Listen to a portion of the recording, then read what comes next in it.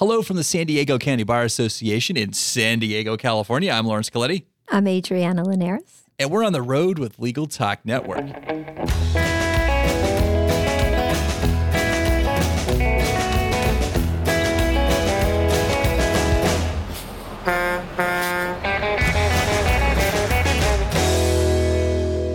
And we're back. I am here with our good pal, Adriana Linares. It's been a little while. How are you doing?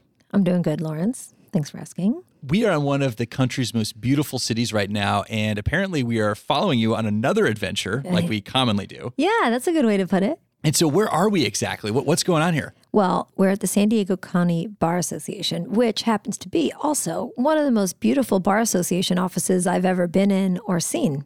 And here we are. It is very aesthetically pleasing. I have to say that when I walked in, just the general vibe in here was positive. Just from like the front door all the way through, it was very nice here. From what I understand, I'm still kind of new. I guess that's what we're going to talk about in a minute. Their goal was to build a different type of bar association. So there's a great lounge, the member lounge. When you walk in, what you and I are talking about is when you walk in, there's a receptionist desk, but then in front of you, there's just this wide open space with couches and chairs and meeting rooms all around and a member lounge.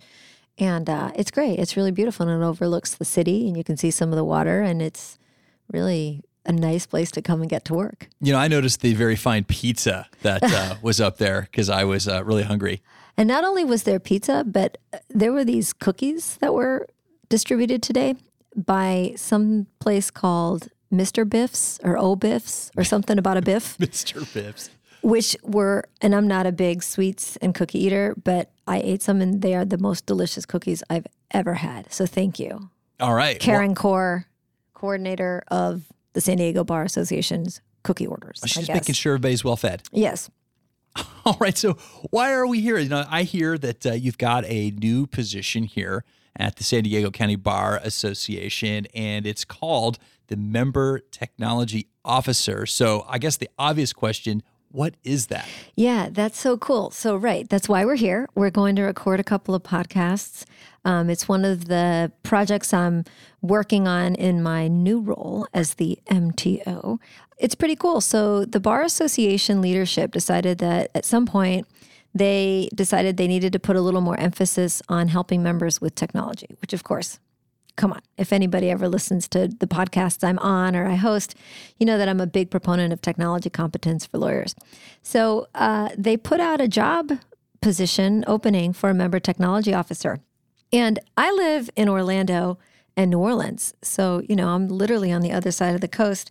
And I can't remember how this job posting landed in my inbox, but I saw it and I read it and I thought, oh, wow. That's awesome. That's like my dream job. And it came down to they were looking for somebody who would make themselves available on a regular basis to help lawyers and law firms that are members as a member service. By the way, the members aren't paying for any of this. Someone to call up and talk to about technology decisions and technology questions. And so I saw the job description. I thought, oh man, that's totally my dream job. But I don't really want to move to San Diego. I can't move to San Diego. And I have a consulting company and I, kind of like my life. But at the very bottom of the job description, it said, will consider part-time for the right experience. I mean, talk about the fine print.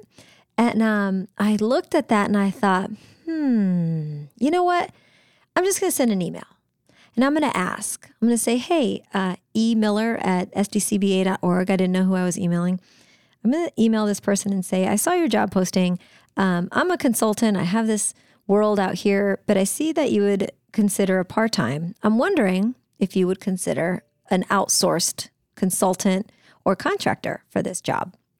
And I thought for sure he or she, which as it turns out is a she named Ellen Miller, was the executive director of the bar here, replied back and said, that's interesting. What would that look like? And then I thought, I don't know. Wow. She didn't say no way, like I would think that most bar associations would. So I gave her some ideas and I said, well, this day and age, most of your members probably aren't coming into the bar. And if you did have someone in the bar, chances are that much of their work would be talking to members and working with members over the internet and through the phone and through email anyway. So I'm just wondering if there's a fit and a role for that. And she took that idea, she and I finessed the idea a little bit more, and she took the idea to the leadership board and to the technology committee.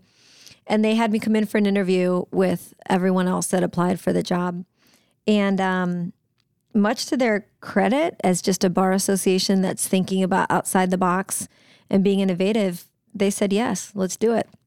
So I am pretty much part-time here, about half-time. I still have my whole other world, but I do come to San Diego as part of my arrangement 1 week out of the month where I'm here on site, meeting with members, doing things like this, working on projects. And then the other 3 weeks out of the month, I get to work remotely. And we've set up a resource center where members can chat with me or make appointments at any time during the weeks when I'm not here, or come meet me in person. Did you reveal to them that you're a technology diva? No. I didn't want to, I didn't want them to think I was overqualified. No, I'm just kidding. Well, that's great. I mean, as you know, we have kind of a similar work remote model. It actually allows me to live out here full time, right, which I absolutely love, living in San Diego. Beautiful city. But it's just amazing, just the work environment that we have access to. Why can't you be anywhere working and talking to people and helping them run better practices through technology, across state lines? So for me, this is a no-brainer. And I've, of course, had conversations just like this with other bar associations that have said, no, you have to move to insert name of capital city in a really remote place where nobody would ever really want to live. And it never worked out. So like I said, I think this is an innovative bar, and that's one of the reasons they created this position, and they want to really do things differently. So I appreciate the opportunity, and I've been here now since I started in May and started coming in once a week, June, July, and August. But really, it was August when we started putting out there that I was available and making it known, because I was doing a lot of back-end work, building a resource center at sdcba.org/law and tech. It's all spelled out, law and tech. And it's a resource center for members, but it's for anybody really. And right now it's just has some curated content on there, some original content. We're going to keep adding to it and hoping that maybe with some interest, maybe there's going to be a podcast. So that's why we're starting with these episodes on the road and see what sort of interest we get. So I'm pretty excited about it. Well, I know you have technology in your title, but I would imagine it's a little bit more than just the technology component. So what do you help the members with? It's really not very different than the typical consulting I've been doing for 15 years, 20 years in helping lawyers figure out how to use technology better. And so far, honestly, the questions that have come in with members, from members, and by members have been the same questions that lawyers are struggling with every day right now. What is Office 365? What are the cloud-based services that I can and I should use? I've been thinking about a Mac. Can I run my practice on a Mac? Trying to be more remote. Traffic in California can be kind of heavy. How can I run my practice a little more mobile friendly? So much of my work so far has really just been talking to lawyers about options and choices, pointing them in the direction of member benefits, like some Clio, Ruby, Receptionist, and LawPay are 3 of the member benefits. So it's easy for me to say, well, take a look at Clio. But by the way, Clio has some competitors and they're really good too. So make sure you take a look at those. I had today actually a funny situation where there's a solo practitioner who has an assistant, but the solo practitioner couldn't come, and he sent his assistant, who's a young guy. Interesting. Yeah. He's like, he didn't want to miss the appointment. So he sent the... Actually makes a lot of sense. Right. Like, why not come? So he sends the assistant in, which is a really funny conversation because now it's not the actual lawyer I'm talking to, right? It's his assistant who probably a little more frankly discusses the issues that they're having. And they're nothing new and nothing weird. It's really just, I have a growing, small solo practice. How can I use technology to be more organized and more streamlined? So those are the types of things really for members. I'm also organizing we have Tech Tuesday. Every Tuesday is known as Tech Tuesday here at the bar, where we put an emphasis on technology. So there are bar bites, which is just a quick tip that goes out on the website. There are blog posts and seminars and webinars that we're planning over the next year. So does Tech Tuesday compete with Taco Tuesday? They go hand in hand, as Taco Tuesday and Tech Tuesday should. Excellent. Excellent. That will definitely draw a crowd. Without a doubt. So one of the things I've been observing recently, just in the professional world, is that people are staying in their fields a little bit longer. So they've, I don't know if it's related to recession or what, but their horizon for retirement got pushed back a few years. And so they're kind of faced with these choices where, do I innovate or do I retire? I've been hearing this. I've been having this conversation in our travels with not just attorneys, but also some doctor friends that I know. And so I just wanted to kind of get back to that. So are you helping people that are coming at this from a totally blank slate? They're like, I am basically using a sundial to tell time. I am reading hieroglyphics in the cave. My practices definitely needs an update. So where is, I guess, the most primitive starting point from a technology sense that you're starting from? So it's a little mix. Today actually you and I together had on New Solo a member who is a young lawyer just starting and figuring out how to use technology. And then a couple of days ago, I had a gentleman come in who basically said that same thing to me. He says, I'm such and such years old, and maybe people will look at me and think I should be retiring. He goes, but I'm not ready to retire. I just do want to be able to be a little bit more mobile. And he had been using a practice management program, which I've never heard of. It was very obscure. And did it use carbon paper? No, it was actually, it was an actual practice management program, except it's not cloud-based. Anyway, it was a very funny conversation because let's pretend that it was called John's practice management system. Apparently, when you call support, John answers. And he wasn't complaining. He liked it. And, he said it served its purpose, but I really need an app on my phone and I really need it to be more mobile. And it comes with a lot of support requirements because it's a program that requires updates and stuff. So to answer your question, there's obviously a lot of young lawyers, but there are most certainly a lot of professionals who, like you said, aren't going to retire soon. Maybe they don't want to retire. And they have an interest in using technology just to make their lives easier. So what you're saying is that there's really no question that's too beginner level for you. You're happy to talk with everybody who comes in. And so don't be embarrassed if you feel like that you haven't implemented enough technology. Nothing to be ashamed of. Come down and talk with us. Exactly. There is no stupid question except the one that goes unasked. I think that's the saying. And exactly. And the truth is, most of the conversations I expect to have here aren't going to be any different than the conversations I have with lawyers outside the Bar Association. And they do definitely range.